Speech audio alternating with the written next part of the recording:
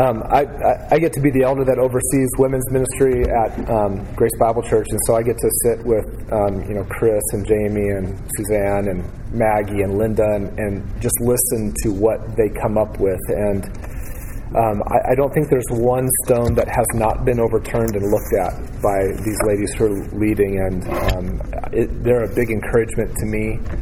And also just the fact that their character is super encouraging. These are godly women who love the Lord and who are very approachable.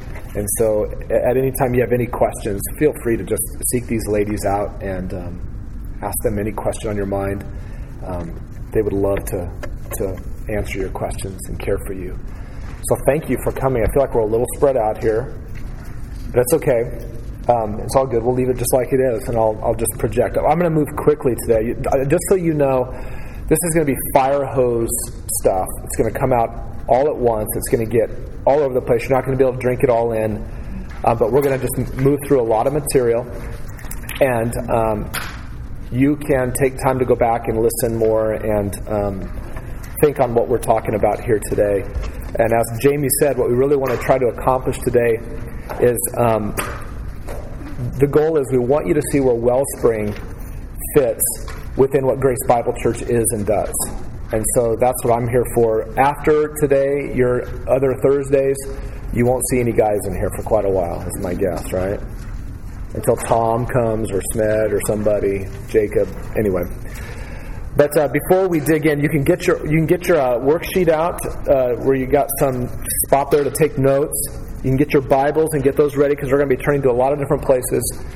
And as we do that, we should pray. And you'll find this out if you don't know this already. Anytime we have the Word of God open, the first thing we want to do is we want to pray because we know that we need help in seeing what God's Word says. And we want to be in a humble place before God's Word. We want God's Word to speak over our lives. We're not coming to set the Word under us where we could all, put our opinion in on top of what the Word says. We want it to speak. We want its meaning to come out to us. So let's pray. Let's ask God to meet with us. This will be a worshipful time together as we look at His Word. Will you pray with me? Father in heaven, thanks so much for this day. Thank you for these ladies. Thank you for those who would be new and stepping into something new, Lord. That always takes courage anyway. And I pray, Lord, that today would be a blessing to them and that new relationships would form this year.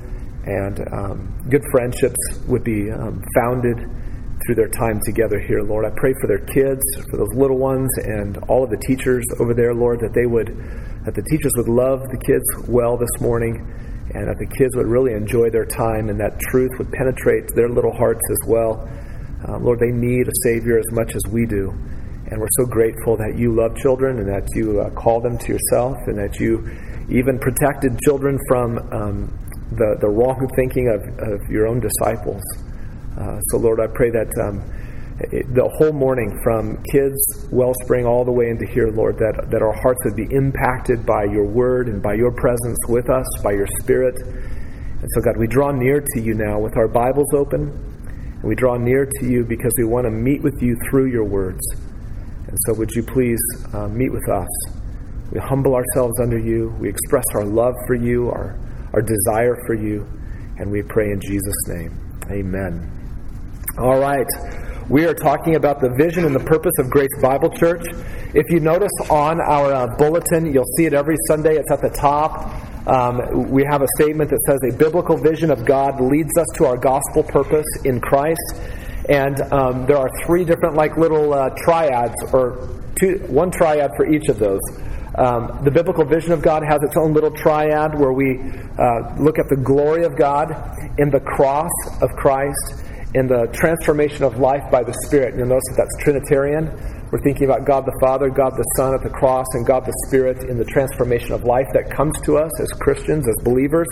And then our gospel purpose in Christ has its own little triad also, drawing in, building up, and sending out. And so that's what we're going to go over this morning. I'm going to run through that with you, and then we'll talk about where Wellspring fits in. We'll also talk a little bit about how Build fits into that, which is for the guys at the church, your husbands and and whatnot. So let's talk first about a biblical vision of God. What do we mean when we say a biblical vision of God? I'm going to take each of those words briefly and just walk through it, but I'm going to start with the word God at the end. This is all about God, and it's about, as I said, the triune Godhead, God the Father, God the Son, God the Spirit. If we interact with the Bible and if we interact together as a church, but we miss God, the God of the Word and the God of the church, then we've really fallen short. We don't want to miss God in anything that we are aiming at as a church. And what do we mean by the word vision? Just what that kind of word brings to your mind. We want to think of sight and seeing. We want to see God, and we want to set our sights on Him, and the best way for us to do that is through Scripture. We want to see Him by the Word of God. And then we want to be able to turn and look out into our world and see the world as God sees the world. So this is, in one sense, a looking glass that we look into so that we can see God. But then we also want to wear it like it's glasses and look out into our world through the Word of God so that we see the world as God sees the world. We want to see ourselves as God sees us. So vision is a good word. It thinks about sights. We're setting our gaze upon Him, and we want to see things as He does. Biblical, I hope, makes sense to you as well. I've been holding the Bible up back and forth here. The vision of God that we have comes only through Scripture, not through any dreams or anything else that anybody has ever had. You don't want to know about my dreams. They're weird, and they're not going to benefit you or bless anybody. They do not even bless me. So we see God by the Scriptures, and that's what we're looking at. It's a biblical vision of God. So now let's break that down into the triad, and let's talk about the glory of God first, and then we'll talk about the cross of Christ, and then we'll talk about transformation of life by the Holy Spirit. The glory of God. This is where we would locate God the Father, but we're not trying to say that the Son doesn't have glory and the Spirit of God doesn't have glory, but we're locating the glory of God, at least for this discussion, in God the Father. What does glory mean? I encourage you, I encourage this every year. I don't know if any of you have ever done it, if this is not your first time in Wellspring, but when you read through your Bible, as you're just doing your Bible reading, I encourage you to look for the word glory and circle it or underline it or highlight it or keep it in a journal and just watch how the Bible uses the word glory and watch how often the word glory is there. What is God's glory in the Bible? It's His weightiness. It's His weightiness. It's His worth. It's His splendor. It's His impressiveness. A word that I like to use is it's His overwhelmingness. God just is overwhelming in that sense that He's heavy. He's weighty. That's basically the Old Testament idea with the word glory. But it comes also, His glory comes through brilliant radiance or light.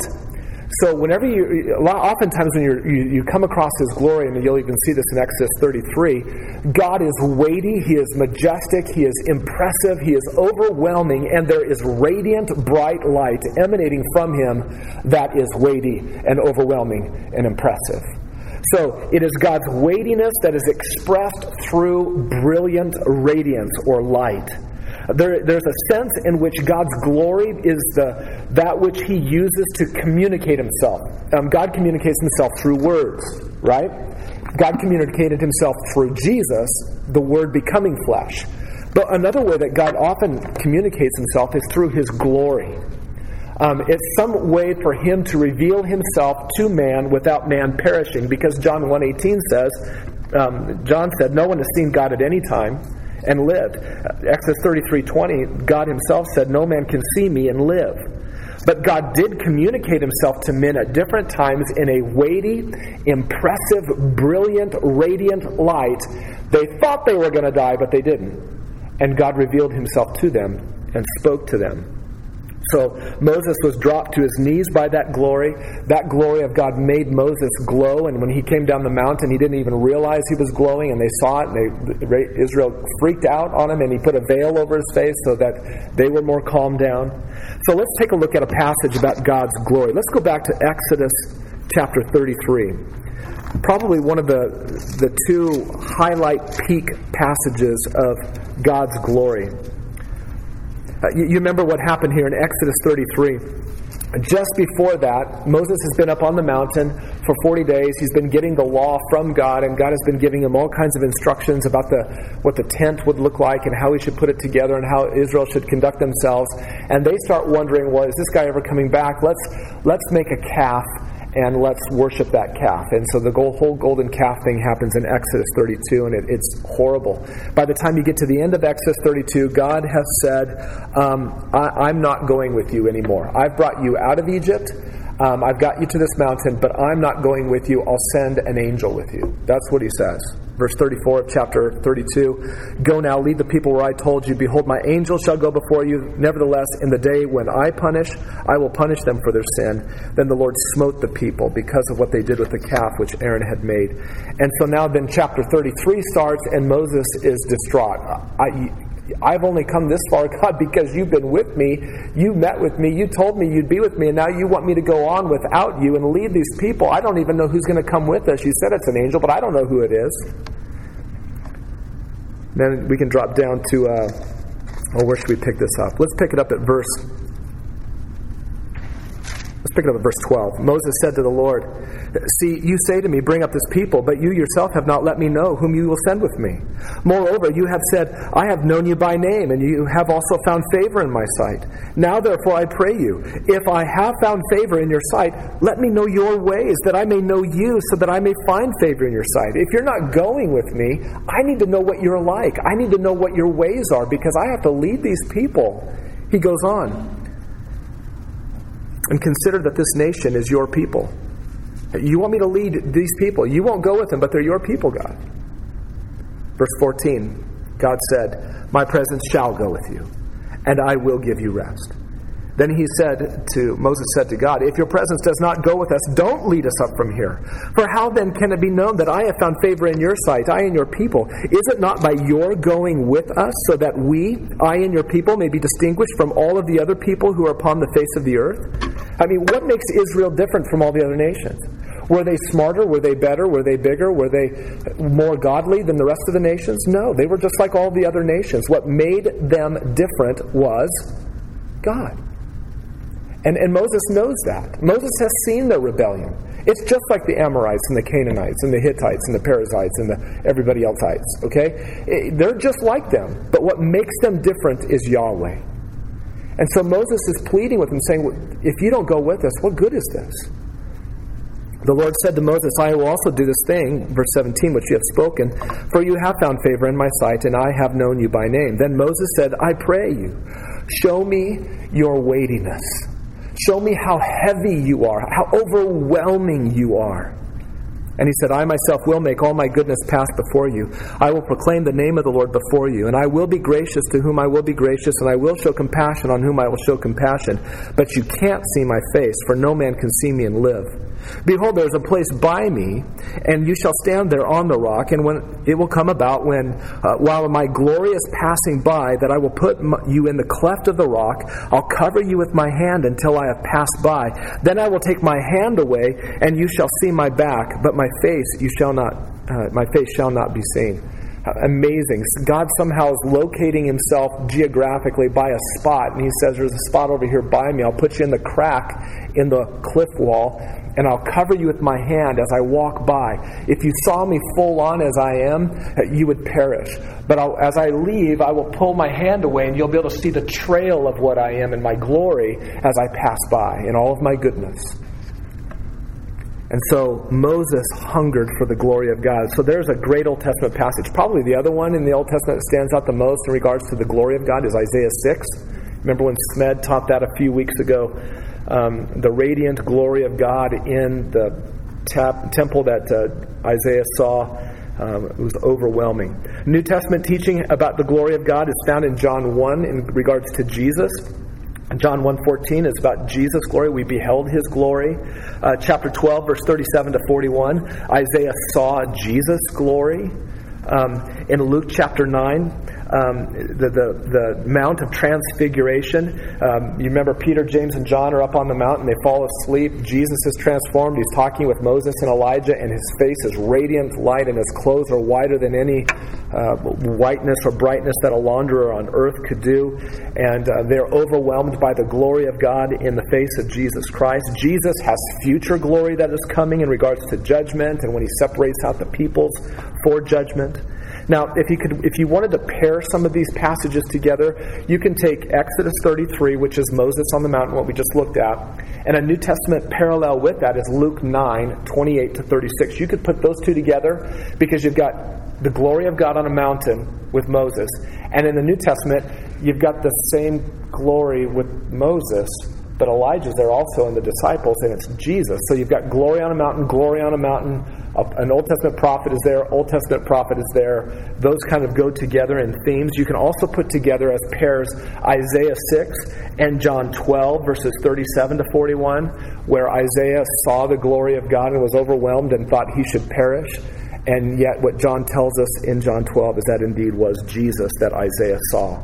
So from cover to cover, you can read through and find God's glory everywhere. But from the left part of your Bible all the way to the right part of your Bible, the central theme really of Scripture is the glory of God, even above the gospel of Jesus Christ. Because the gospel of Jesus Christ exists to what? Glorify God. And God is about magnifying the greatness of His name everywhere that He can. Practically speaking, what does that mean for you? It's great. We want to set our sights on the glory of God. What does that mean for you? What difference should that make when you open up your Bible and you're at home and throughout your day? Here's practically speaking. Do this. Position yourself daily before the Word of God to drink in the glory of God. Because the way that you're going to see His radiant, impressive glory today is through this book. So position yourself on a daily basis to come before it and drink in this glory of God. We are a doing kind of people. Just tell me what to do, right? That's what we want. And the way that we think of glory is glorifying God. We want to glorify God. That's something that we do. And that's a right thing for us to do. But think about this. What impact on your ability to glorify God will there be if first you just drink in the glory of God?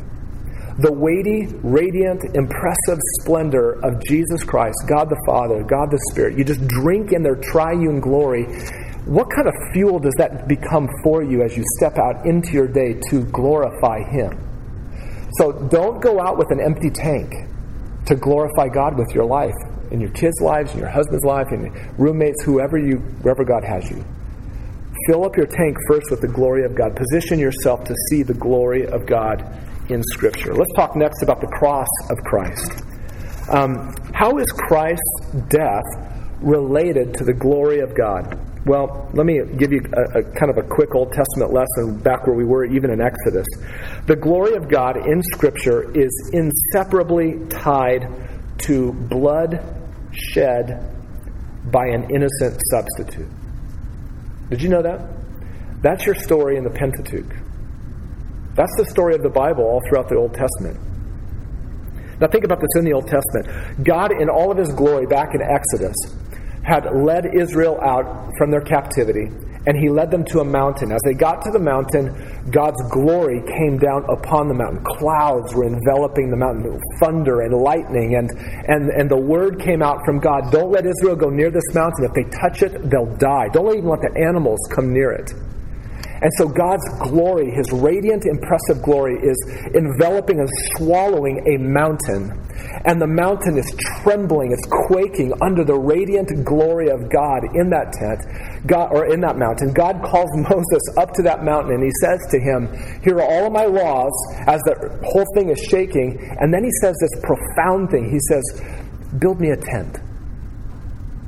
That God, in all of His radiant impressiveness, who is shaking a mountain, says, make me a tent.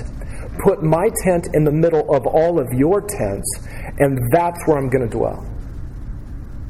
Do you think Moses scratched his head? I mean, the mountain is being overwhelmed by your presence, and you want a tent. And you want your tent, that tent, with all of your radiant, impressive glory in the midst of all of our tents? And that is exactly what God wanted to do. And then the instruction came to Moses that everywhere in that tent, day after day, month after month, year after year, there would be blood everywhere. And not the blood of the Israelites, but the blood of a substitute. And not just any kind of substitute, but an innocent substitute. An animal that was innocent. And that innocent substitute would have to give its life for the sake of the worshiper of Yahweh. And so you see, God's glory is inseparable from the blood that is shed by an innocent substitute. Now, we know, because we have all the rest of our Bible, and you can turn to Hebrews chapter 9, we know what the story is, right? We know that the blood of bulls and goats doesn't take away sin at all. But all of those innocent animal substitutes before were looking forward to the ultimate, better, final sacrifice, the one and only sacrifice, which was actually God himself in the flesh. Jesus. Look at Hebrews chapter 9, and let's start back up at verse 18. Therefore, even the first covenant was not inaugurated without blood. That's back in the mountain. For when every commandment had been spoken by Moses to all of the people according to the law, he took the blood of the calves and the goats with the water and the scarlet wool and the hyssop, and he sprinkled both the book itself and all of the people, saying, "This is the blood of the covenant which God commanded you." So again, blood being thrown all over inside the tent to inaugurate the covenant. And in the same way, he sprinkled both the tabernacle and all the vessels of the ministry with the blood. And according to the law, one may almost say, all things are cleansed with blood, and without the shedding of blood there is no forgiveness. Therefore it was necessary for the copies of these things in the heavens to be cleansed with these, but the heavenly things themselves with better sacrifices than these. So in other words, the tent is a copy of what is really going on in heaven. And to set apart that copy on earth, blood had to go everywhere. For Christ did not enter a holy place, verse 24, made with hands, a mere copy of the true one, but he actually entered into the real thing. He entered into heaven itself, now to appear in the presence of God for us. Nor was it that he would offer himself often, as the high priest enters the holy place year by year with blood that is not his own. Otherwise, he would have needed to suffer often since the foundation of the world. But now, once, at the consummation of the ages, he has been revealed or manifested to put away sin by the sacrifice of himself. And inasmuch as it is appointed for men to die once, and then after this comes judgment, so Christ, having been offered once to bear the sins of many, he will appear a second time for salvation without reference to sin to those who eagerly wait him. So you see here is the ultimate sacrifice being shedding his blood so that we might have our sins taken away from God's sight. This means that you can't talk about the glory of God in the Bible for very long without getting to what subject? The cross of Jesus and the death of Jesus for sinners. And it works the other way. If you're talking about the cross, the gospel, what subject do you also need to get to pretty quickly? How this brings glory to God. Okay? So the glory of God in the cross of Jesus. Now let me give you two things of what we're not saying. We're not interested merely in a cross. We're not interested in Roman crosses as an execution instrument. We're not interested in a Christless cross, right? The second thing we're not trying to say here is we're not trying to diminish the empty tomb or the resurrection. So we're not interested just in crosses. It matters who's on that cross. In fact, that's what makes the cross different, and that's what our whole focus on is the Christ of the cross. And we're not trying to diminish the resurrection as if that doesn't matter. What we're recognizing here in Scripture is what God tied to his glory was the blood shed of an innocent substitute. The Old Testament type of this is Leviticus 16, the Day of Atonement, right? Leviticus 16. New Testament teaching on this is Hebrews 9, which we just kind of walked through. Let me give you a key theological phrase that will help you with understanding the cross of Christ and what we're after. Are you ready? I'm going to give you 3 words in a theological phrase. Here it is. Penal, substitutionary, atonement. So like the word penalty, but just take off the T and the Y and leave penal. Like you're penalized, right? Penal, substitutionary, atonement. Okay? That's a great way to summarize the gospel. A penalty must be paid. The penalty of sin demands that the penalty be paid. But that penalty cannot be paid by just anybody. It can't be paid by you. It has to be paid by what? a substitute. Not just any kind of substitute, an innocent substitute, and not just an animal innocent substitute, but actually God himself, the only innocent one. That one substitutes himself in, pays the penalty for the purpose of what? Third word, atoning for your sin. Making you be able to be reconciled to God. Key words that go along with this theologically are expiation, your sin taken away from God's sight. Propitiation, God's wrath satisfied towards you. Reconciliation, your friendship you now have friendship with God, and so forth. Redemption, a price was paid to get you out of the slave market of sin so that you can be free in Christ, etc. So penal substitutionary atonement. It's a great way to think of the gospel. If you ever are concerned, like, what do I share right now? Just remember those three words. There's a penalty that can't be paid by you. It has to be paid by a substitute. His name is Jesus, and it's also that you would have forgiveness of sin. There's your outline. And just talk as much as you know about the Bible on those three things. And you will share a very good gospel presentation with people. Okay? So practically speaking, what should you be doing with this? On a daily basis, bring yourself before the Bible and drink in penal substitutionary atonement. Drink in the fact that Christ is your innocent substitute in your place, paying your penalty in order to provide atonement for you. And it is okay, in fact, this has to happen, that you would just, in of that, like Paul says in Galatians 6, that you would just boast in that you would just praise God for what he did. Meditating on the cross of Jesus Christ and what he did there doesn't mean you have to necessarily go do something first. You should the first thing you should do is just worship. Just bring yourself to a place where you just stop and worship and rejoice in what God has done for you. And then, yes, will it impact the way that you view your children, your husband, your co-workers, whatever? Yes, it will transform you. But position yourself daily just to drink it all in. And that leads us then to the third part of the triad, the Holy Spirit part, and that's transformation of life by the Spirit. This is the role of the Holy Spirit. Do you know what his role primarily is, according to Scripture? His role primarily is to take the work of Jesus Christ and apply it to the life of a sinner. That's his primary work. Is that what you hear people talking about? Christians talking about when they talk about the Spirit of God? His primary role is to apply the work of Christ on the cross to the life of the one that God is saving. And when that takes place, a massive salvation occurs. Think about it.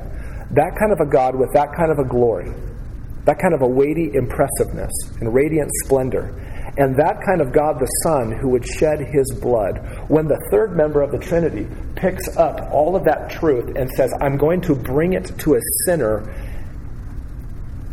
what kind of an impact should that make on a sinner? Do you think that sinner would go, you know what? I like the idea that I don't have to go to hell anymore, but I'm going to still live however I want.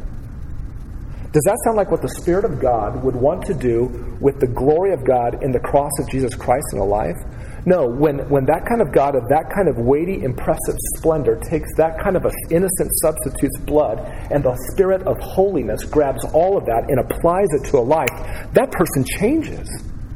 That person changes from the inside out, upside down to upside right. Everything gets turned upside down and turned upside right that needs to be. This is a massive salvation that takes place. It's much more than fire insurance. This is a great big salvation that is in the Bible. The Spirit, Ephesians 1, is the pledge of our inheritance. He's the down payment. If you want to be sure that what you're going to get, that the Bible says you're going to get, is what you're actually going to get, you know what? God gave a down payment. Do you know what the down payment was? It was himself in the Spirit. I mean, think of that. Let me assure you that you're going to have everything that I promised you. I'll give you me. That's what God has done. It's amazing. And he is the one who continues to, in an ongoing fashion, transform us. Let's look at 2 Corinthians 3 for just a moment. 2 Corinthians 3. I encourage you to take and read all of chapter 3, because it will help you understand the difference between the New Covenant ministry of the Spirit and the Old Covenant under Moses. But let's just look back down at verse 17. 2 Corinthians 3, verse 17. Now the Lord is the Spirit, And where the Spirit of the Lord is, there's liberty, there's freedom. But we all, with unveiled face, beholding as in a mirror the glory of God. So he's playing off of the themes with Moses, right, in the Old Testament, who had a veil and who got to see the glory of God. We are being transformed. There's our idea of transformation. We're being transformed into the same image from one level of glory to another level of glory to another level of glory. That's the idea of the phrase there. And that is just as from the Lord, the Spirit. Where does the transformation, the ongoing transformation of life in the life of a believer, where does it come from? Who accomplishes it? The Lord, who is the Spirit. So this is what we want to focus on as a church, is what the Bible says the Spirit of God does. There's lots of talk out there among Christians about who the Spirit is and what He does and what His primary role is and how He works in your life. But where's this kind of talk? And this isn't something new that elders make up. This is the Bible. Where's the talk amongst us of how the Spirit of God is changing me, changing you, being transformed from one level of radiant glory to another in Christ? Where's that conversation going on? Let's have those conversations together. Let's put those in front of us. We want to, again, set our sights on these kinds of things. The glory of God and the cross of Christ for the transformation of life that the Spirit brings. Let me help you understand the difference between two things here that are very important in this: regeneration and progressive sanctification. When the sinner is birthed into new life before God, that's the work of the Spirit of God. That's being born again. You must be born by the Spirit. Jesus spoke of that in regards to his conversation with Nicodemus in John 3. So the Spirit does this birth into new life, and that is an event. That is a one-time moment event, being born again. But then there comes a long process that follows on the heels of the new birth. New birth event takes place, and then, and you call that regeneration. You've been regenerated. Titus 3, we'll look at that in a moment. That's regeneration. As soon as regeneration is achieved and the event is over, now a lifelong process begins. And this is the work of the Spirit also. It's called sanctification or progressive sanctification. You cannot progressively be sanctified into the next level of glory apart from the Spirit of God. That is the Spirit's work in your life. But how many of you who have had children remember your children helping themselves get born? You remember that when they were helping you? You don't remember that? It's stupid, right? That's what I do. I point out the stupid so that it makes even more stupid sense. But you don't help yourself to get born again. There's one set of fingerprints on the birth of a child, and it's the parent. And that's God's work in regenerating us. One set of fingerprints. Now, your child growing. How many sets of fingerprints on your child growing? Yours, still all over that child. But you start asking the child to participate and to grow and to listen and to take up the instruction and the convictions and the commands of mom and dad. So the same is true in the Bible. There's one set of fingerprints on our regeneration. It's the Spirit. But when you get to progressive sanctification, now there's two sets of fingerprints, the Spirit's and yours. Very important to understand that. Distortions come theologically when you overemphasize one to the diminishment of the other, whichever way you go. If you make progressive sanctification an event, which it's not, you come up with all kinds of errors. You let go and you let God, and He's the one who does it all, and I don't even have to. I'll just become godly, and I guess I'll just discover this as the days go on. I'll just be this. Or do it the other way around, that somehow you're helping yourself to get the life that you must have with God, and now you've got work salvation. So you can't switch them around. You can't overemphasize one to the diminishment of another. There's all kinds of Old Testament revelation and anticipation of this in the Old Testament. There's Old Testament evidence that he's a transforming spirit. Do you remember the weird story about King Saul, where the Holy Spirit came upon him when he was with the prophets, and it says that he became another man? That's 1 Samuel 10:6, where it says, "Then the Spirit of Yahweh will come upon you mightily, King Saul." Well, he's not king yet. "And you shall prophesy with them and be changed into another man." Isn't that interesting that in the Old Testament, the Spirit of God comes upon the prophets, and Saul looks different. That's an anticipation of the kind of changed life that we're going to see as the Bible continues to unfold. Jeremiah 31 and Ezekiel 36 are about the promise of the Holy Spirit in the new covenant that God will make one day with the house of Israel and Judah, of which we as Gentiles get to benefit from now in the church. Ezekiel 37, dead bones are laying all in a field, in a valley, and they are brought to life. And that was the illustration of the hope that the Spirit of God would come to these dead Israelites and raise them up into newness of life. There's New Testament teaching, which is still kind of Old Testament teaching. John 3, where Jesus is with Nicodemus. And he says, wait a minute, you're a teacher of Israel and you don't know that you have to be born again? In other words, what's Jesus saying about the way that saints have been saved all in the Old Testament? They're all born again by the Spirit of God. The Spirit's work of regenerating is an Old Testament idea. It's never been not there. It's always been that way. But what has changed, let me show you an example of how there has been a change. Look at John chapter 14. These are Jesus' words concerning the Spirit of God. So this is his last night with his disciples, John 14, verse 16. And he says, I will ask the Father, and the Father will give you another helper, and he may be with you forever. That is the Spirit of truth, whom the world cannot receive, because it does not see him or know him, but you know him. He says to his disciples, you know him. They know the Spirit.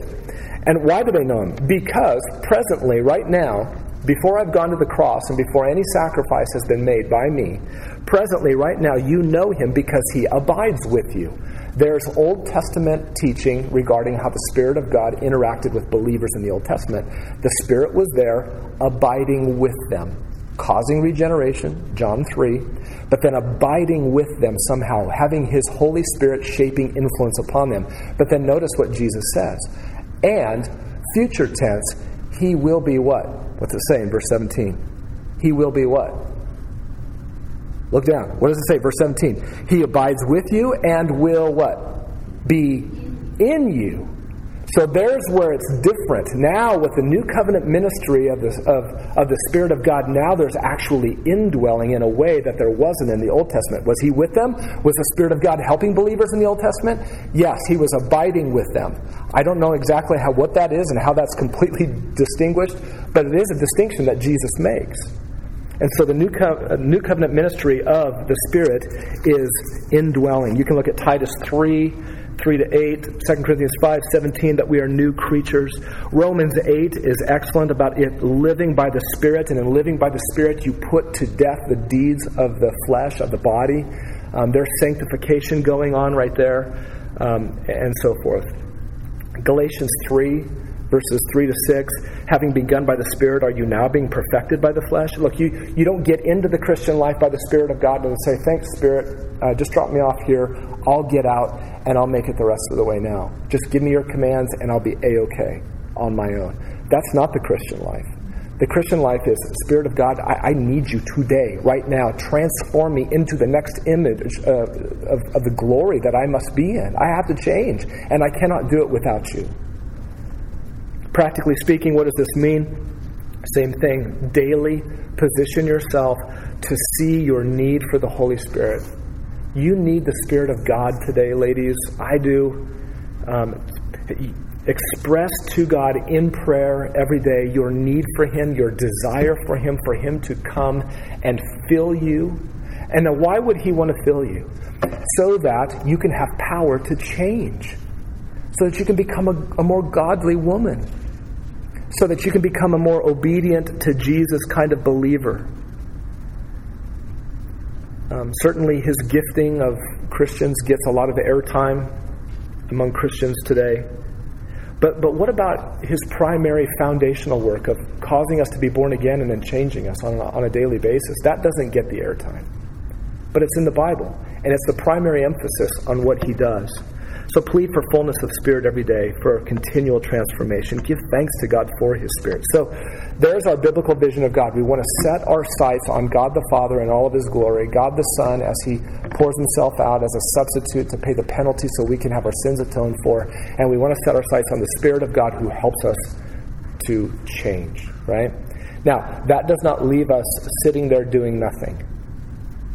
That's a very worshipful gazing on Scripture to see the God of the Scripture. But that does not leave us inactive, and that takes us to the second point, our gospel purpose in Christ. Jesus in the Gospels appeared to have three primary overlapping complementary activities for his disciples. They were very busy with these things: drawing in, building up, and sending out. Do you see the difference? The second part here, the second set of triads, that's our action. And the first part is really our worship. We're looking at God, looking at what He's like, gazing on Him, putting our sights on Him, and just responding to what He is. And now let's get to work in the gospel of Jesus Christ. Drawing in, building up, and sending out. Let me talk about drawing in here. I'm going to give you two statements about drawing in. Here's the first one. You got a blank to fill in on both of these. Drawing in is uniquely God's sovereign and saving work, right? Drawing in is what God does. He is the best at this. He's the only one to do this. John 6:44 says, Jesus said, "No one can come to me unless the Father who sent me draws him, and I will raise him up on the last day." So how many people came to Jesus ever for 2,000 years? How many came to him who weren't drawn to him by God?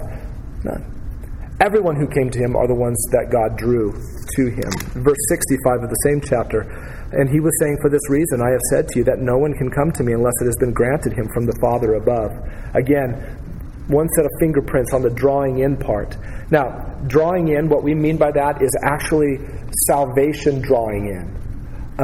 We're not talking about drawing people in attendance to a program or an event, a worship service, or your workplace Bible study, or your neighborhood Bible study, or whatever. But we're talking about being savingly drawn in to Christ through faith in the gospel.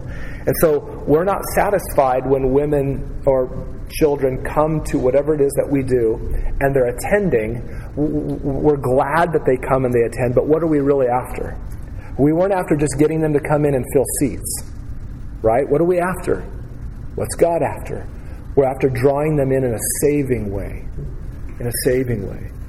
If an unbeliever participates in some kind of a program or outreach thing we do, we are thrilled that they are there, but we must labor in the gospel until they are what? Saved. Second statement to flesh this out: Jesus crucified is God's unique object of attraction. There's the blank to fill in. Unique. Jesus crucified is God's unique object of attraction. That's the only thing that has power. Jesus Christ crucified, that is the power of God for salvation to everyone who believes. Romans 16. That is the only thing that has power. So what do you lift up?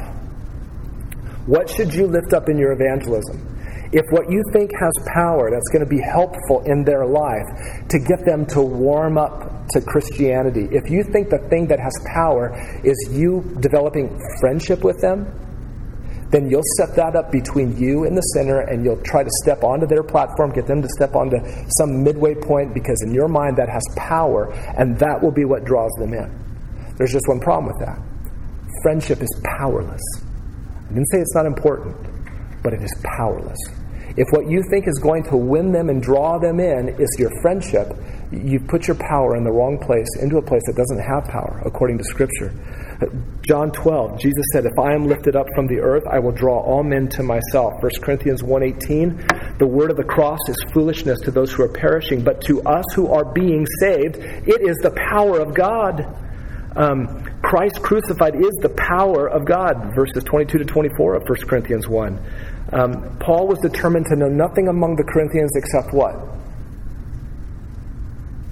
Except what? Christ and Him crucified. There's the power. That's the power. It's the only thing that has power. Now, so then in what sense does friendship take place? Should we be friends with sinners at all? Of course. But let that be a platform for the power to get up on. Develop a friendship so that Christ crucified becomes the platform of your friendship. Because here's the problem. I've seen this. I watched this. I was even guilty of this in student ministries when I did this years ago.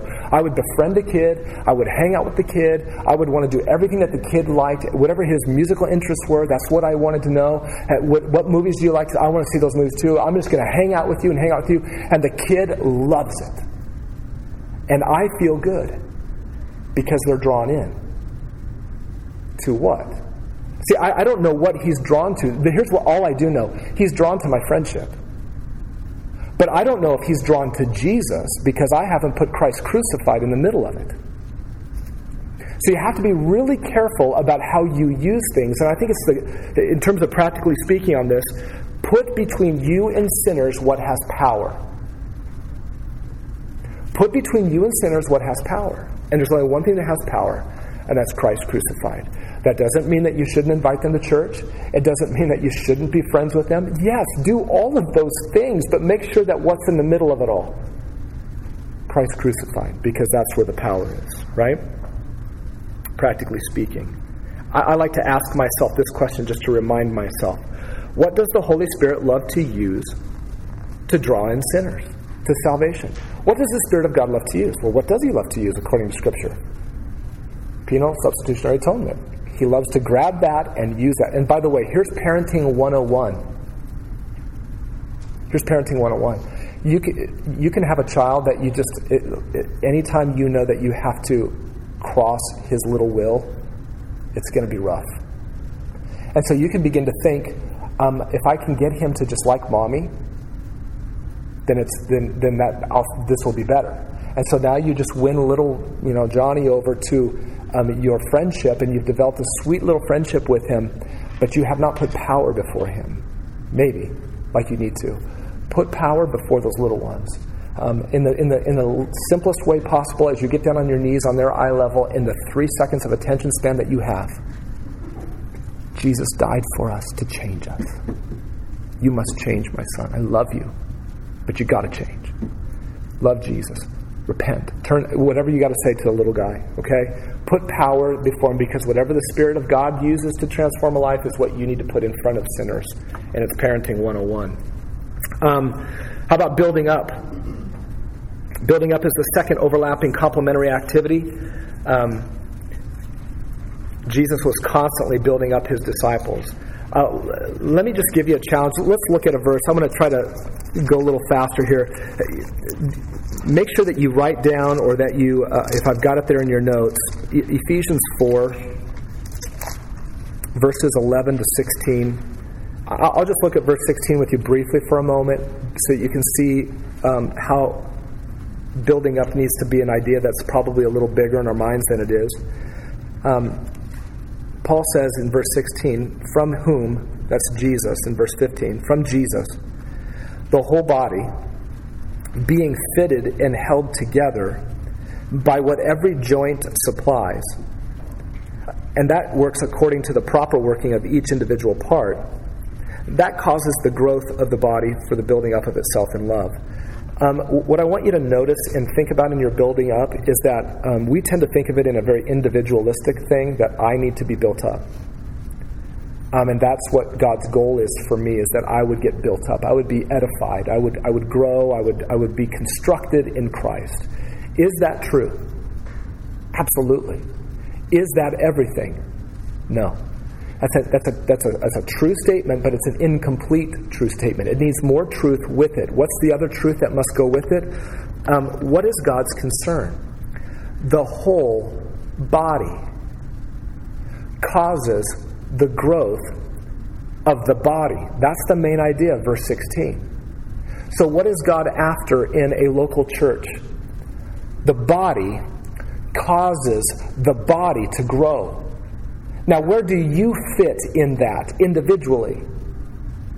You're an individual part that must work rightly. And your part needs to come up against another part, and then there's a joint of supply. There's a connection between the two of you, and there's where power is in holding everything together, and the body grows. So here's the point.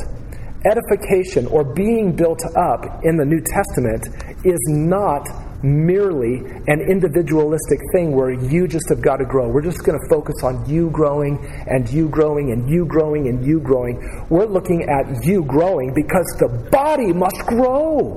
Do you understand? So, what does that mean for you? It means your life, your individual life, must come into connection with others in the body. You must be connected with others in the body. And this is where I just want to encourage you to, make your move towards finding small group connection. Any way that I could help you, or any of the elders, or Jamie or Chris or Suzanne could help you find a small group, or anybody here. Look, what you should all be doing is like, hey, are you in a small group yet? You're not. Come to my small group. Come to our small group. You need to be in our small group. It's the best. We have the best cookies. We have whatever it is that you can bribe them with. Get them to come there. Cookies don't have power. Christ crucified has power. But cookies have their place and are helpful. So anyway, just get them to come. That's where you want your life to be connected, okay? So, as you think about you growing, yes, you think about you growing, because can your husband make you grow in Christ? Does he do the growth for you? Do your parents do the growth for you? No. Do your kids make you grow? No. Only you make you grow as you cooperate with the Spirit of God in your life. But your life must be connected to others, and your life must be connected. So, finally, sending out, the third activity. Now, think about this. When God is out drawing in sinners to himself, he's often doing that through disciples that he what? Sent out. So how is drawing it in and sending out related? They're like two sides of the same coin. Drawing in is the way that God sees it, and we view it as we were sent out with the gospel. Somebody was sent into your life for whatever reason they felt that they needed to come, and when God saved you, you found out that he drew you in. So sending out and drawing in are the same activity. And here's the crazy thing. You know what Jesus did oftentimes to build up his disciples? He sent them out. So these are not like sequential things that drawing in happens and then you do building up, and then once you're all done being built up and you graduate and got your built up diploma, then you go as a sent one. No, a lot of times your building up process comes by trying to live as a sent one where God has you, right? And that's the way that these things overlap together. And it's also important to keep all three together, because you can diminish one or two at the overemphasis of the other one or two.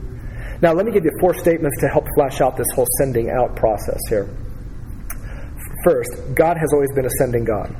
If you look, I encourage you, one of the other words to look for that's fun as you read through your Bible is the word sent, or send, or sending, or sends, or whatever.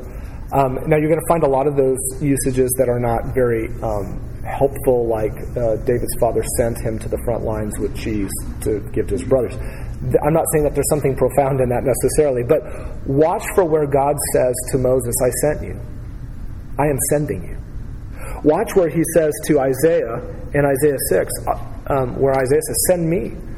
When the triune Godhead in Isaiah 6 says, whom shall we send?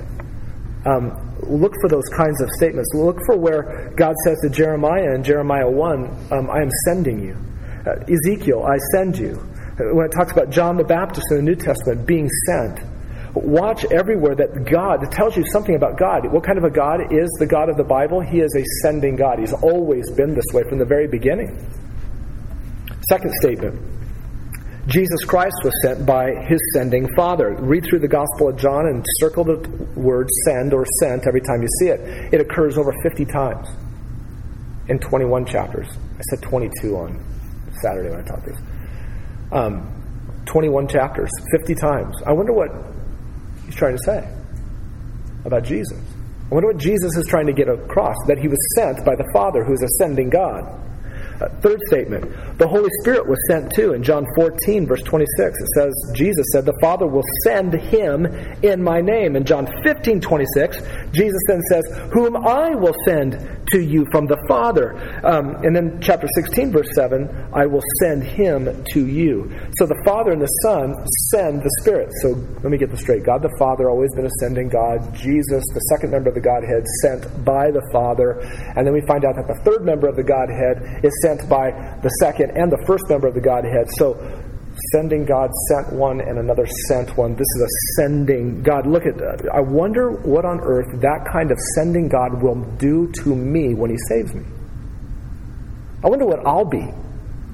I wonder what my identity will be when the identity of that God as a sending God converges in my life by his Son's cross and his Spirit's power to save me. I wonder what I'll become. What do you think a sending God will make me into and you into? A sent one. You'll be a sent one. How could you not be? How could we not be? Why would he save us and not be concerned to send us? The disciples of Jesus and the body of Christ are sent ones as well. Jesus told his disciples this in John 4:38, I sent you. In John 17:18, as he's praying for them, he says to the Father, as you, Father, sent me into the world, I have also sent them into the world. After his resurrection in John 20, verse 21, as the Father sent me, I now send you. Matthew 9, pray to the Lord of the harvest to send out workers in the harvest. And guess who went out in chapter 10? So here are the disciples. They probably stopped. Lord, send more workers. And Jesus says, okay, you guys are going there, and you guys are going to go there. And like, wait, whoa. I was praying for senders. I had no idea it was going to be me. Exactly the point. When you get to the book of Acts, you don't see the word sent as much, but what you see is the word witnesses. Testify. That's what sent ones do. They testify. So, practically speaking, what does this mean? This is your identity. This is one of your identities. You are in Christ. You are a beloved child. These are all identity kinds of statements you can make about yourself, but you can't forget this one, that you are a sent one. You are. There are no sent ones anymore in heaven. There's no sending to go do. The whole reason we're here is because God still needs sent ones behind enemy lines with the gospel, offering a pardon to enemies of God before God comes back and crushes them in judgment. So he sends you. Remember your identity. If you need to tell yourself that every day, put it on a note card, tape it on your oldest child's forehead so you can see it every day. I am a sent one. Remind yourself, I'm sent. And you know what? That doesn't mean that you have to go to the other side of the world with the 3 other families who are going to go to Papua New Guinea and then you'll finally be a sent one. No, be a sent one where God has you. With your little ones in your home, with your not so little ones anymore who made you stay up late last night studying for a health test. Well, it happened last night. Be a sent one with your kids wherever you are. Live there. You know, that's the greatest evangelism program ever. If the elders could come up with an evangelistic program that was like, okay, you know what? Let me be silly. Let me say something stupid again, okay? Imagine the elders sitting around going, you know what? If we could only come up with a way that the ladies of our church would be in the same place for 6 days a week. And they'd primarily see the same people over and over, like in their home or at work or in the neighborhood. If we could just have them there over and over for 6 days, then they'd have these natural connections. If we could program that would be the best evangelistic outreach that we could ever. Well, guess what? We don't have to plan that, because what? Isn't that what God already did? So before, and not to say that we shouldn't do evangelistic programs and outreach, we should. But what if you do all those other things? What if you do all kinds of outreach, but we don't actually live as sent ones where God already has us? We feel good about our outreach that we've done. We can attach ourselves vicariously to what the group of outreach people are doing over there. And we're all about the gospel. We love that. Now, we can do that, and we should do that. But if we're not going to live as sent ones where we are, that's hypocrisy. So take advantage, exploit God's program for you, for evangelism, where he has you. Never see your children as, I just wish I could really have some ministry to do. I know you don't see them think that way. But, man, what a precious... If your life, at the end of your life, is measured by the fact that there was one kid in your house who was changed forever, praise God. Be faithful. Be faithful to where God has you. So, as we wrap up this gospel purpose section, it is gospel purpose. Gospel purpose. Now think about this. Drawing in. What is drawing in without the gospel? Nothing. Being built up. How do you get built up without the power of God in the gospel in your life? You don't. And what is sending out if you go out and you feed hungry people and you give them clean drinking water, but you don't have the gospel? What kind of sending out is that? It's not the sending out of the Bible. Not trying to say don't feed people. Not saying don't give them clean water. Give a cup of cold water in Jesus' name. But preach the gospel. These are gospel-centered things that we do. So we want to set our sights on those. Set our sights on the glory of God, the cross of Jesus, the transformed life that the Spirit of God gives, and that should make us be very active in the drawing in, building up, and sending out ministry, the gospel ministry of Jesus. Okay?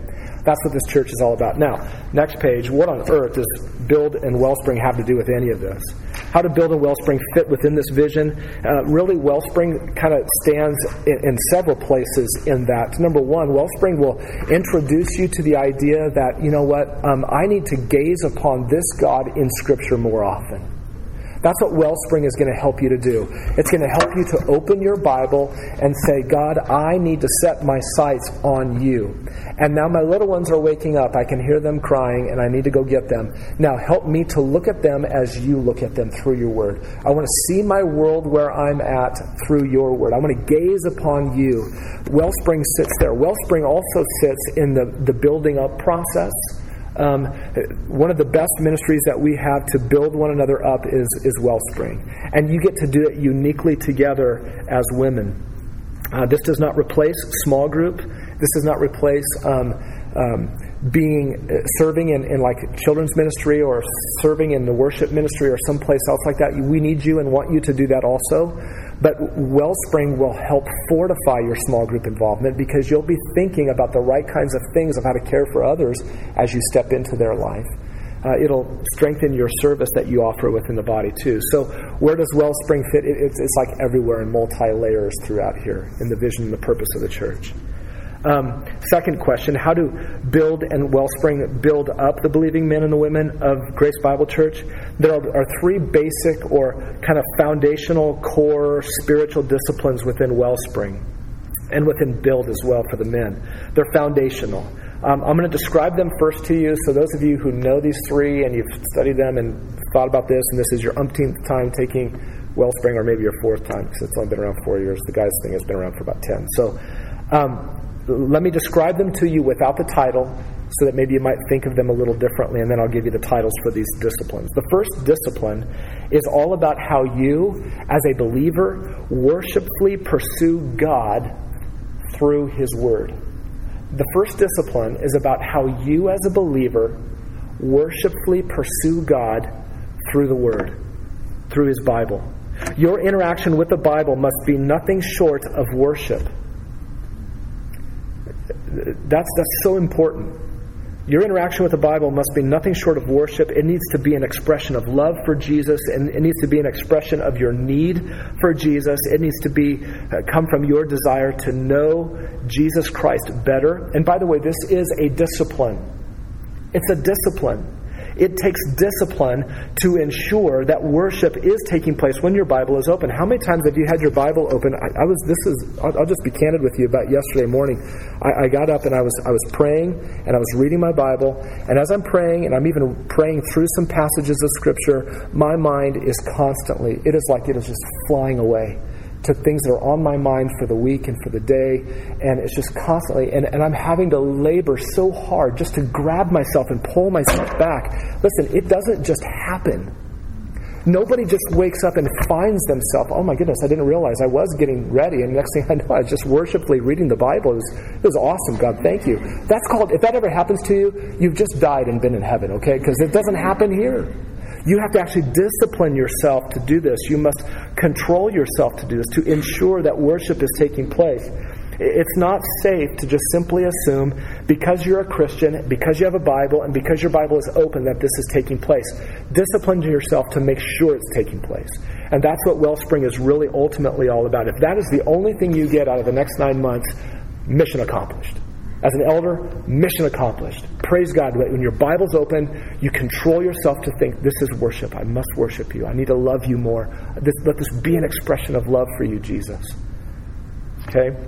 So that's foundational to your being built up in Christ. What would it be like to be built up in Christ but not interact in a worshipful manner with God when the Bible's open? What kind of building up is that? Who wants that? Right? You've left your first love. Second core spiritual discipline within Build and Wellspring is then purposefully impacting your household relationships first as one who loves the Word of God and the God of the Word. So the first place of impact is the household relationships. You love the Word of God, and you love the Word of God because it brings you into contact with the God of the Word. And now the first place of impact is where? Household. Household relationships. Becoming A woman who thirsts for God in and through His Word should impact the ones that you live with first. They should feel the impact of your worshipful pursuit of God through His Word before anybody else does. Your little ones need to feel that. Your husband needs to feel that. Are you a daughter who's still living at home? You're young enough that you could be at home. Your siblings and your parents, they need to catch the aroma of your worship of God in Jesus Christ. They need to get that. Change the way you view your household and change the way that you see the souls of those that you live with. See them as souls that you must impact first for Jesus' sake. It would be hypocritical, wouldn't it, to show little to no care for people that you live with, all the while you're trying to make a big impact on people outside your household.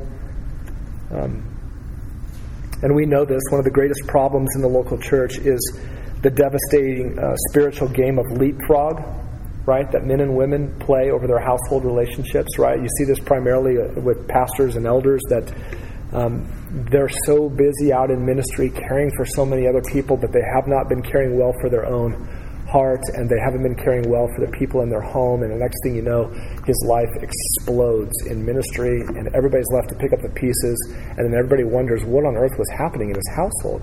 Well, we know what was happening. Nothing that was supposed to be happening. So we're emphasizing, and by the way, this is a discipline.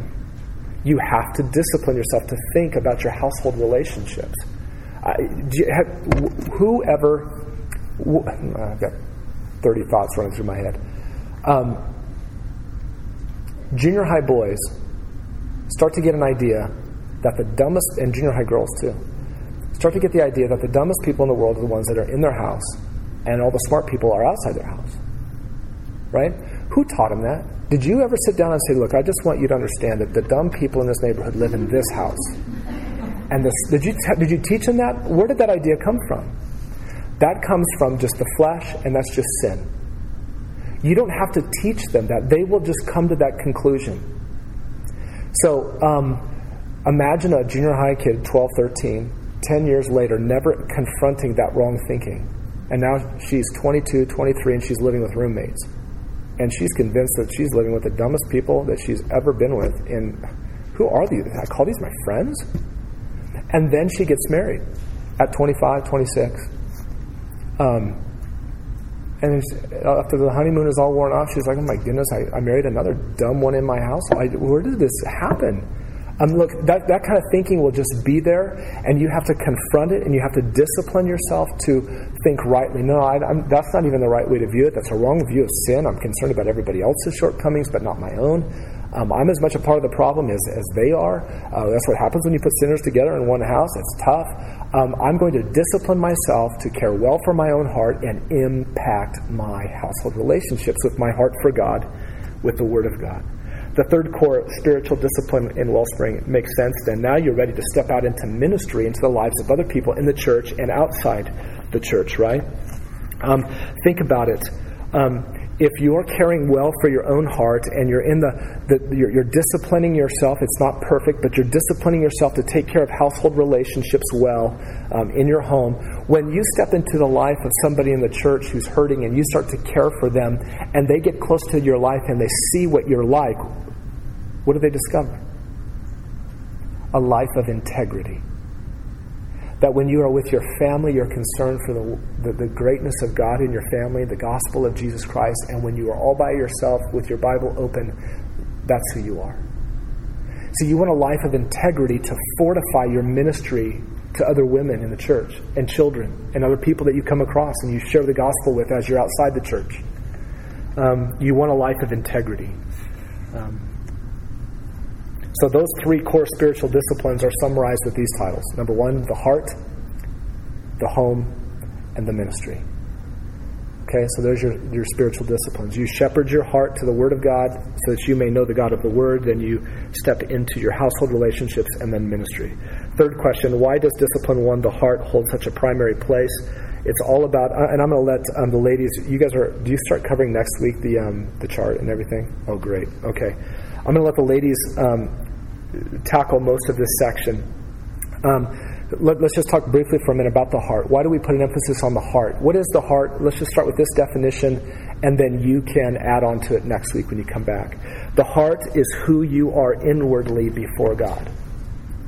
In Scripture, the heart is who you are inwardly before God. Can I give you a good verse you can look up? 1 Peter 3:4. You know where Peter says, let it be the hidden person of the heart?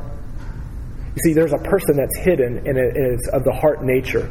It's who you are inwardly before God. When you die and your body falls off and away, your heart continues on before God, your inner person before God. Okay? So what we're saying in shepherd your heart to the Word of God, we're not saying look for that piece of you that's called the heart and shepherd that piece towards God in His Word. We're saying shepherd you to God in His Word. When we say shepherd your heart, it's a way of saying I'm going to lead myself to the Word of God. I'm going to lead and control myself. I'm going to direct myself. I'm going to shepherd who I am inwardly to God and His Word. You must start with that, and you must labor there. You'll spend the whole rest of the year just working on this. I'll let the ladies talk to you next week about why you have to do this now. Listen, before you were a Christian, you had no interest in shepherding your heart to the God of the Word. And in heaven, you won't have any need to shepherd your heart to the God of the Word anymore, because you will see Him as He is, and you will be like Him, and there's no more discipline in heaven to do it.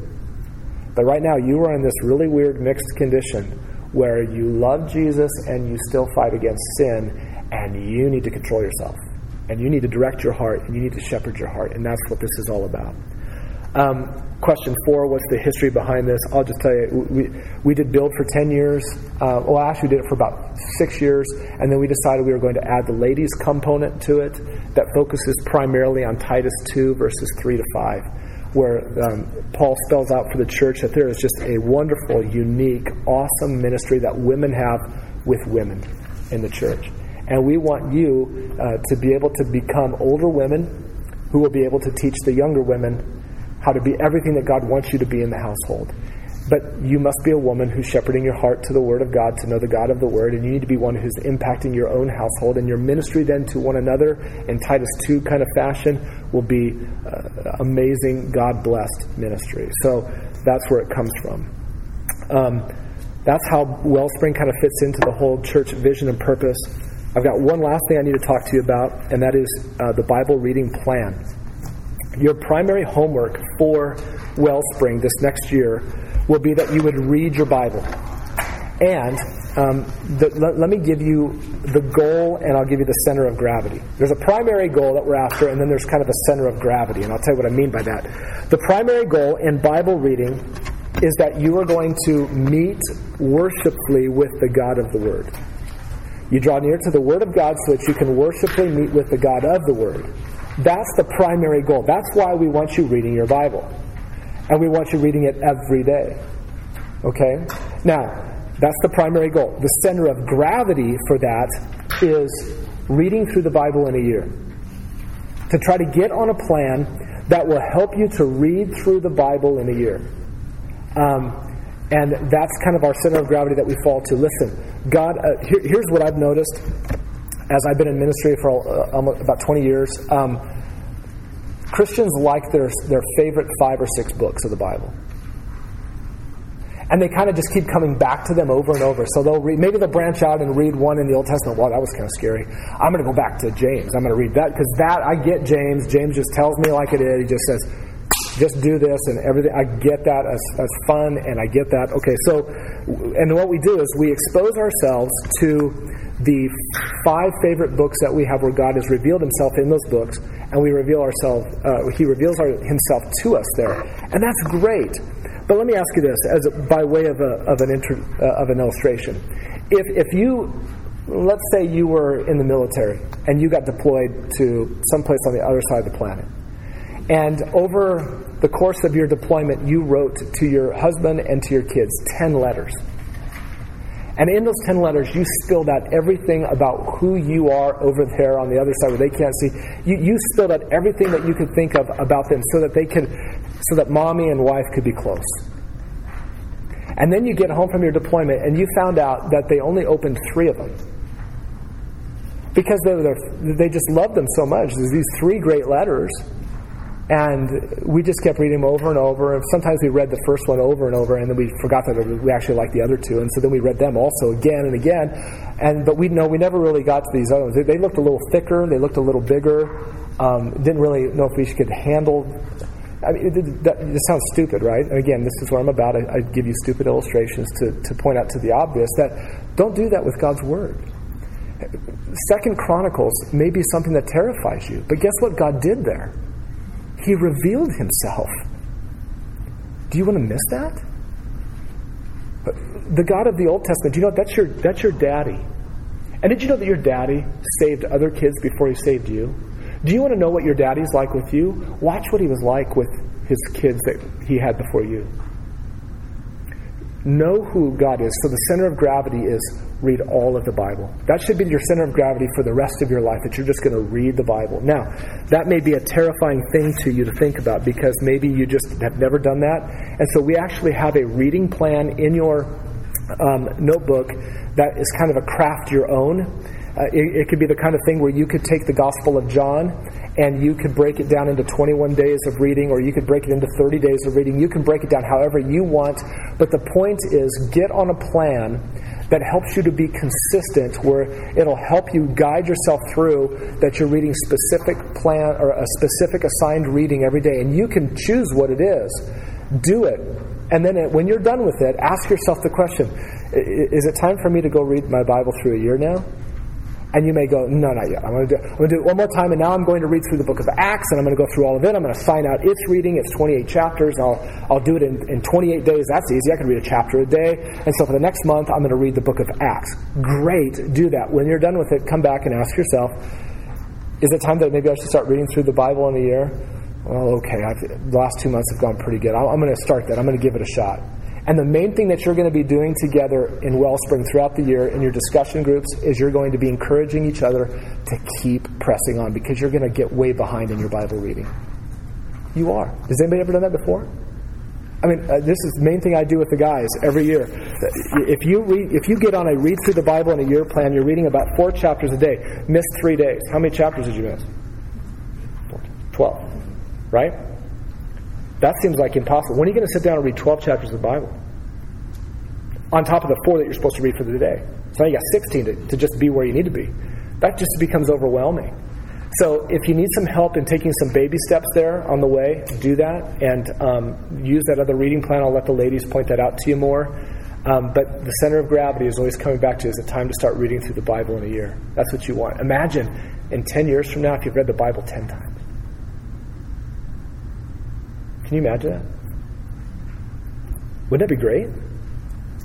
Let me pray, and then I'll let the ladies finish up with you. Okay?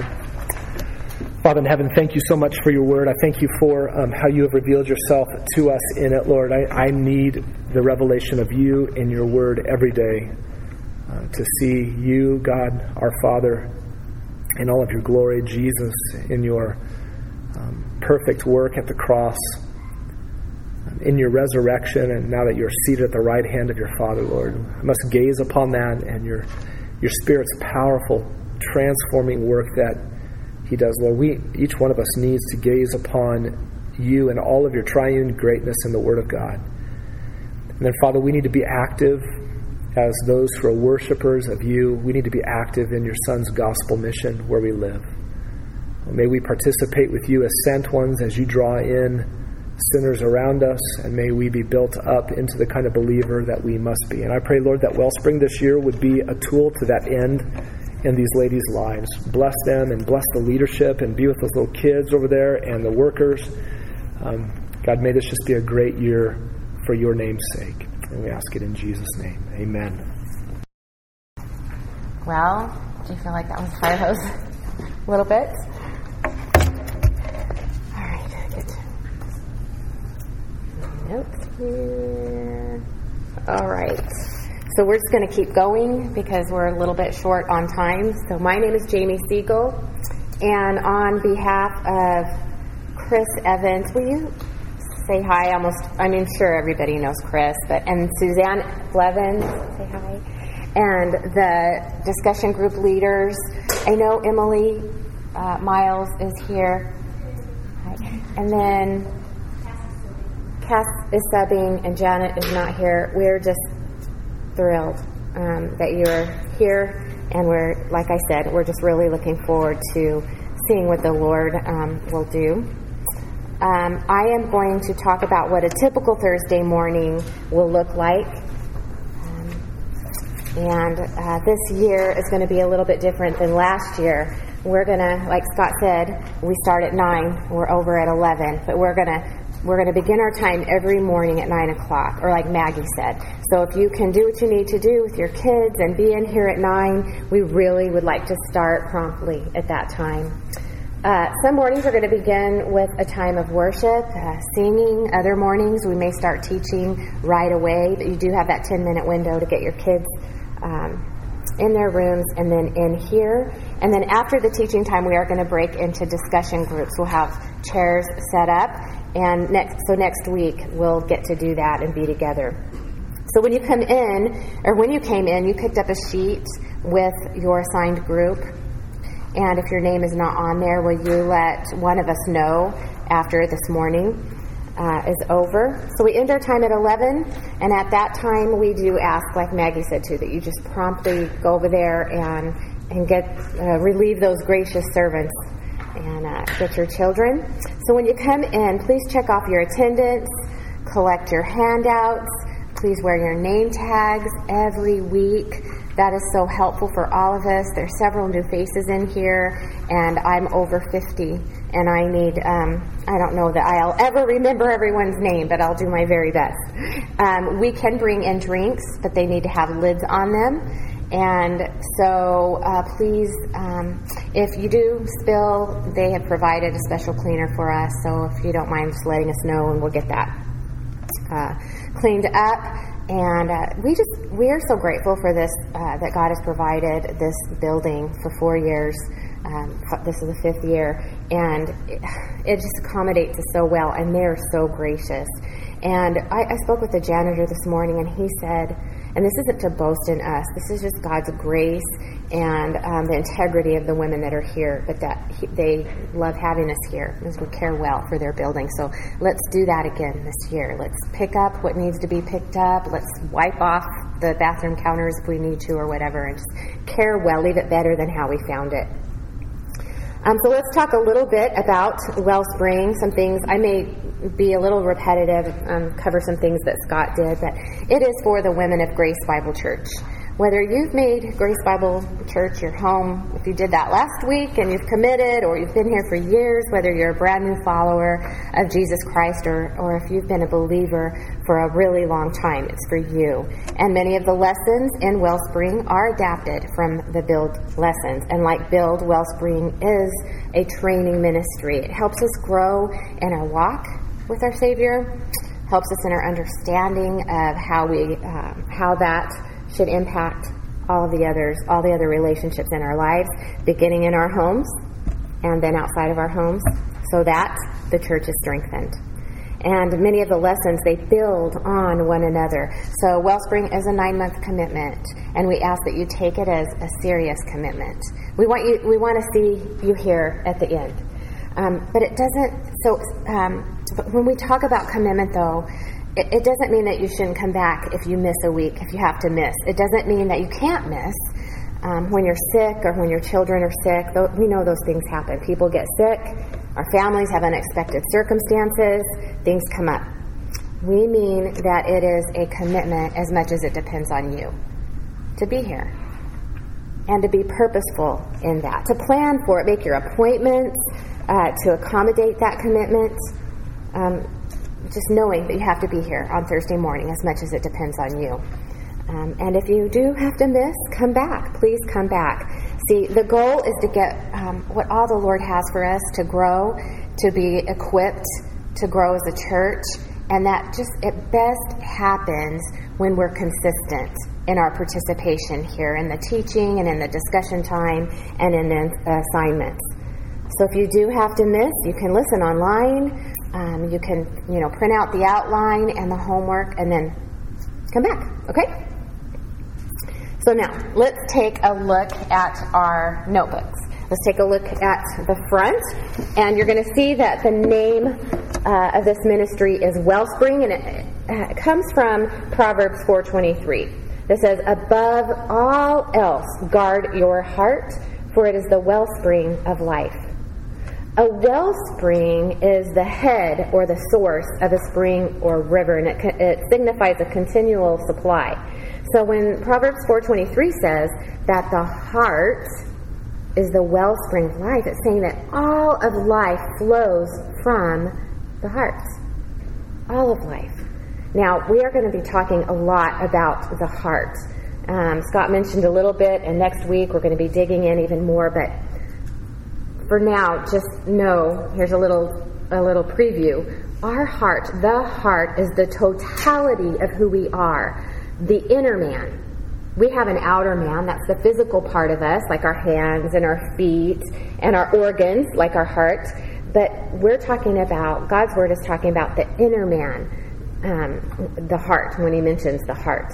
And the heart is the source of our motives and our desires and our wills, our intentions, our thoughts, our words, our attitude, our opinions, our priorities, our emotions, everything. And our life continually flows from and reveals our heart. And our logo that you see here on the front of the notebook conveys that this continual flow of water is from an unseen source, just like everything that flows from our heart. Our logo also conveys that Wellspring's a ministry for women. It ties back to Titus 2, which we'll cover at the end of October. It's the idea of one generation. See how it's going from one source to another? It's one generation pouring into another generation. And what we pour into others flows from our heart, our inner man. So this logo can be a reminder to us of the responsibility we have to one another. How crucial it is that we guard our own hearts. Proverbs 4:23 says, above all else. So that what we're pouring into others is good, it's pure, it's true, it's grounded in the Word of God, it's grounded in the gospel of Jesus Christ. Okay, now let's take our notebooks and let's turn it over, and you'll hear that almost every time we're together. Turn your notebook over, and we're going to look at the disciplines. Scott talked about the disciplines, but he didn't really identify them like we have them here. He kind of did, but we're going to talk and read through them. But first, let's talk about Wellspring's purpose. We are here to equip and encourage the Women of Grace Bible Church to do something. We're here to equip and encourage one another to shepherd our hearts toward Jesus Christ with God's Word, with the Word of God. Why? So that we live gospel-transformed lives, that we live out what Christ has done in us. And what does that do? Strengthens the church in its gospel purpose. There's a lot at stake. That's a big deal. And we want to be united in our understanding of what it looks like to pursue growth in godliness, in our progressive sanctification, and how we minister to one another, and how we encourage one another, and how we disciple one another toward Christ. And we pursue Wellspring's purpose through these three disciplines. These disciplines, they're a framework to help us understand what God says in His Word. It's an effort to help describe the priorities God describes throughout His Word for believers. Let's look at Discipline 1. Scott did cover these, but we're going to talk about them in detail every time we get together. Discipline 1 is about our heart, our inner man. She prayerfully shepherds her heart toward God through the Word of God, and in particular the gospel. And then Discipline 2 is about our home, the impact we have in our household relationships. She ministers to those in her household with her heart for God and the gospel. Those household relationships, those people that you're around the most, whether it's those that come in or those that live there. And then Discipline 3 is about the ministry. With a heart for God and the gospel and fulfilling her ministry within her household, she then steps into the church to shepherd others toward God and the gospel. We're going to hear a whole lot more about that. But now, let's take a look at the schedule. It's not in your notebook, but you did pick it up this morning. It looks like this. It's important to notice that we meet 3 weeks on and 1 week off for the most part. We take a break in December, and the last time we're together is December 11th, and then we return January 15th. So write those dates on the calendar. Put the dates that you'll be serving over in Wellspring Kids on your calendar, and if you can't make it, please notify Maggie or get someone to cover for you. But it's important that you, we don't want you to show up here on October 9th when we're not here. So plan accordingly. All right, so with that, let's open up our notebooks. And the first sheet you will see is a resource with contact information. And Suzanne Blevins is going to give her group her contact information. We missed that on here. You'll see instructions here on the bottom on how to find and download the audio and the handouts. But you will be receiving an email every week thanks to Dina Eiserman, who does so much for us behind the scenes. But she should be sent. So if you see an email from Dina Eiserman, that means she's sending you audio, or she's sending you a note from Wellspring from some of us. You have tabs in your notebook for outlines, homework, and resources. Use your notebook however you want to. Rearrange it, add more dividers. It's there to serve you. But let's talk about the third tab, resources. If you don't mind turning there. The first page you see is it covers your Bible reading, some thoughts on that, and some explanation, and your homework. So if you don't mind, will you just read through that this week and become familiar with that? But while we are here, will you please take out your homework? It says Grace Bible Church's vision and purpose, and then on the right-hand side, there you'll see a place for your name. That's the homework, 2 pages. This year, you will see the homework has several sections. May look a little different from week to week, but most weeks we'll have an opportunity to look back. You see the looking back section, and reflect on and apply the lesson that was just taught. And then there's a looking day by day section, which is an ongoing encouragement to persevere in meeting with God in His Word. And there might be a looking ahead section with scripture in order to prepare for the upcoming lesson. And there may be a looking deeper section occasionally, digging into a particular topic that's helpful in shepherding our hearts as well as caring for others. And then you see this year we've included the memory verse that your children over in Wellspring Kids will have, the older kids.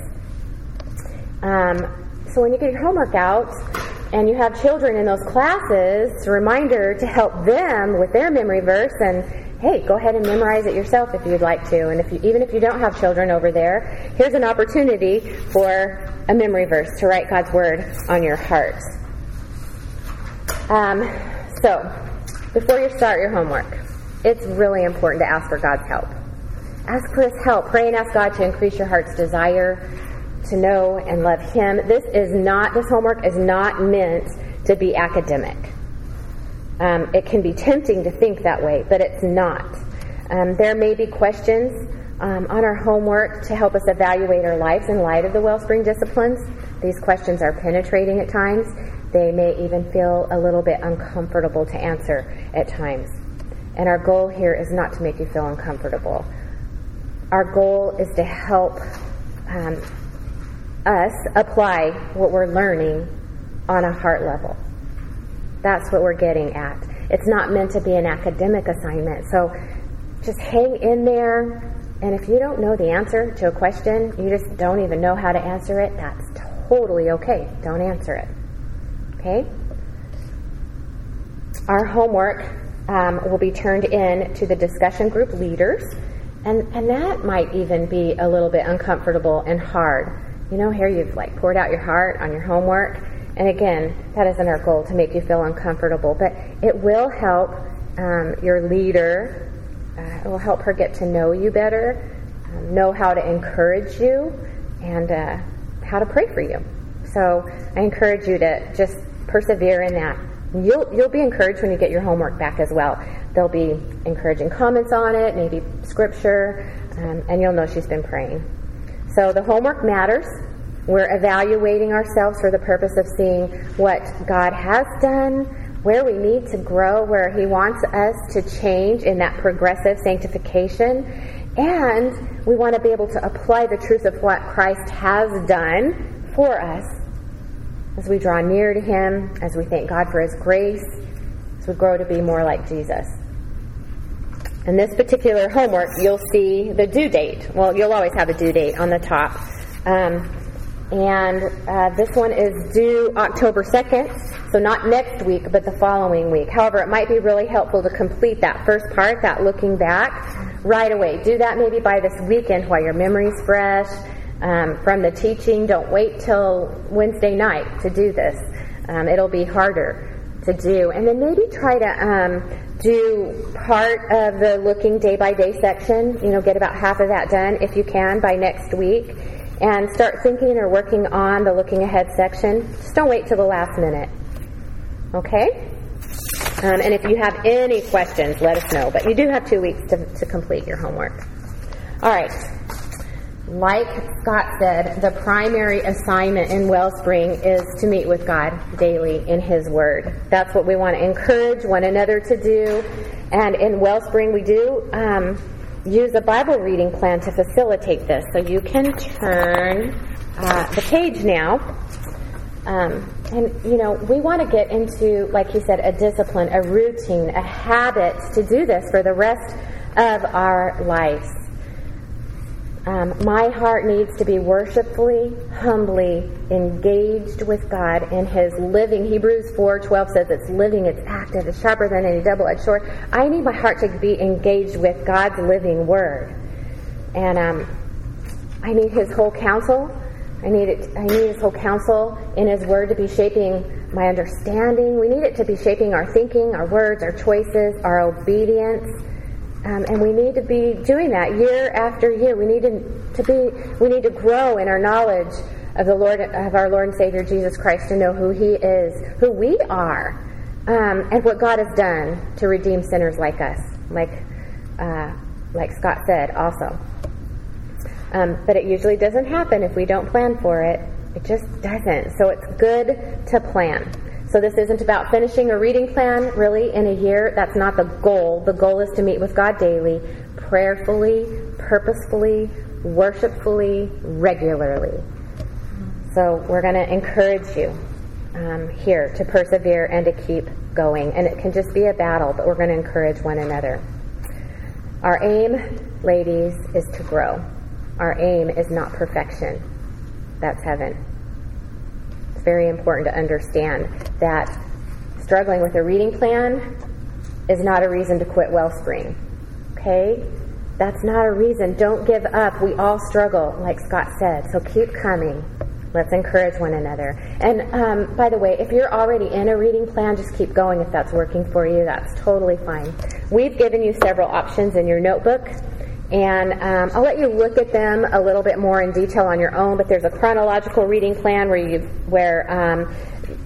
you can read through the Bible in the order that it happened, but just, you're going to be in the Old Testament for a really, really, really, really, really, really, really long time. But if that's what you want to do, that's great. There's the form in here that he talked about. And make your own plan, and then evaluate, and then, make another plan. It's in here somewhere. And then there's a 52-week plan. You need some flexibility in your time with that, because sometimes you're in 6 or 7 chapters a day. There's a McShane's Bible reading plan. You're in 4 chapters a day. You read through the New Testament and the New Testament, Psalms, and Proverbs twice in a year through that one. There's an Old and New Testament plan, and that's just reading through the Old and New in a year. There's a discipleship journal plan where you're always in the Old and New Testament. And that plan gives you 25 days, so you have a little cushion in there if you miss some days. There's also a Blue Letter Bible 2-year plan. If this is a season where you just know, I am not going to set myself up for failure, I'm going to, do the 2-year plan, and if you get ahead, hey, get ahead. But that may be the one that you do. And there's no dates on that plan too, which is kind of cool. You just check it off and you're not like married to the date. But pick the one you like. You cut it out, put it in your notebook, use it as a bookmark. And there are also online resources, apps. If you use an iPad, there are a lot of apps that are helpful. And if you're not sure which one to pick, talk to someone in your discussion group next week. So your first assignment is to pick a plan and get started by October 1st. Let's see. We've also included some other resources, and we can talk about them another time, but look at them. Resources where we have here so many places in Scripture where God mentions the heart. Go, if you have some extra time, read through this. Open up God's Word and see just how much He talks about the heart. So they're very helpful resources. And we might give you some more resources throughout the year. And while we're talking about resources, here is another great resource. For those of you who do not have one, we highly recommend you getting a gospel primer. We talk about like shepherding your heart with the gospel and, preaching the gospel to yourself. This is a great book to grow in our understanding of how what Christ has done for us applies to our daily living. The power of the gospel in our life. When I know I'm struggling with pride, I get this out because there's scripture references of what God's Word says about humility and trials, and I love it because they're short and you get the scripture on the bottom, and just super impactful. They're $8. They're at the book table, so see one of us at the end of the morning if you would like one. And I just mentioned too that if you do decide to go through the chronological Bible, that's a great companion. It is. Because even though you're in the Old Testament for such a long time, it keeps the gospel central. It does. It's a great companion. So helpful, and that's how I got through the chronological reading plan a couple of years ago. That's honesty. All right, so after our teaching time, we're going to have a discussion group. We'll discuss our homework. We'll get to know one another better. We'll build relationships. We're going to pray for one another. Each group will have a leader and a co-leader. She's going to lead the discussion, collect your assignments, encourage the group to be praying for one another. But caring for one another is a group effort. It takes all of us. It's just not the leader's responsibility. We're a body. So let's reach out to one another and care for one another, exchange phone numbers and all of that. So the components of Wellspringer, when we're together, there will be fellowship and there will be worship and teaching from God's Word about the disciplines, and we'll have discussion group. And then on your own, there's a reading plan to pick by October 1st, other homework assignments, and then praying and encouraging one another. I hope you're excited about the year before you. If you have any questions, please talk to one of us. I can only imagine you feel like you did just get hit really with a fire hose, but hang in there. Everything's going to just, we'll take it a little bit slower the weeks to come, kind of. We pray that you are strengthened through Wellspring, and that you are, when you leave here, that you are encouraged to worship God in His Word and with your life, and make much of Jesus. And we're sent ones to display and talk about the power of the gospel in our lives, and so we're here to encourage and help strengthen just that. Let's pray. Father, we do praise you. We thank you for what you have done through the work, finished work of the gospel. Thank you for loving us so much. Thank you, Lord, that the only reason that we could love one another is because you've loved us. And so, Lord, we commit this ministry to you. We pray, Lord, that you would work mightily in our lives to be transformed more and more into the image of your Son. And, Lord, that would be all for your glory. We pray this in your Son's name. Amen.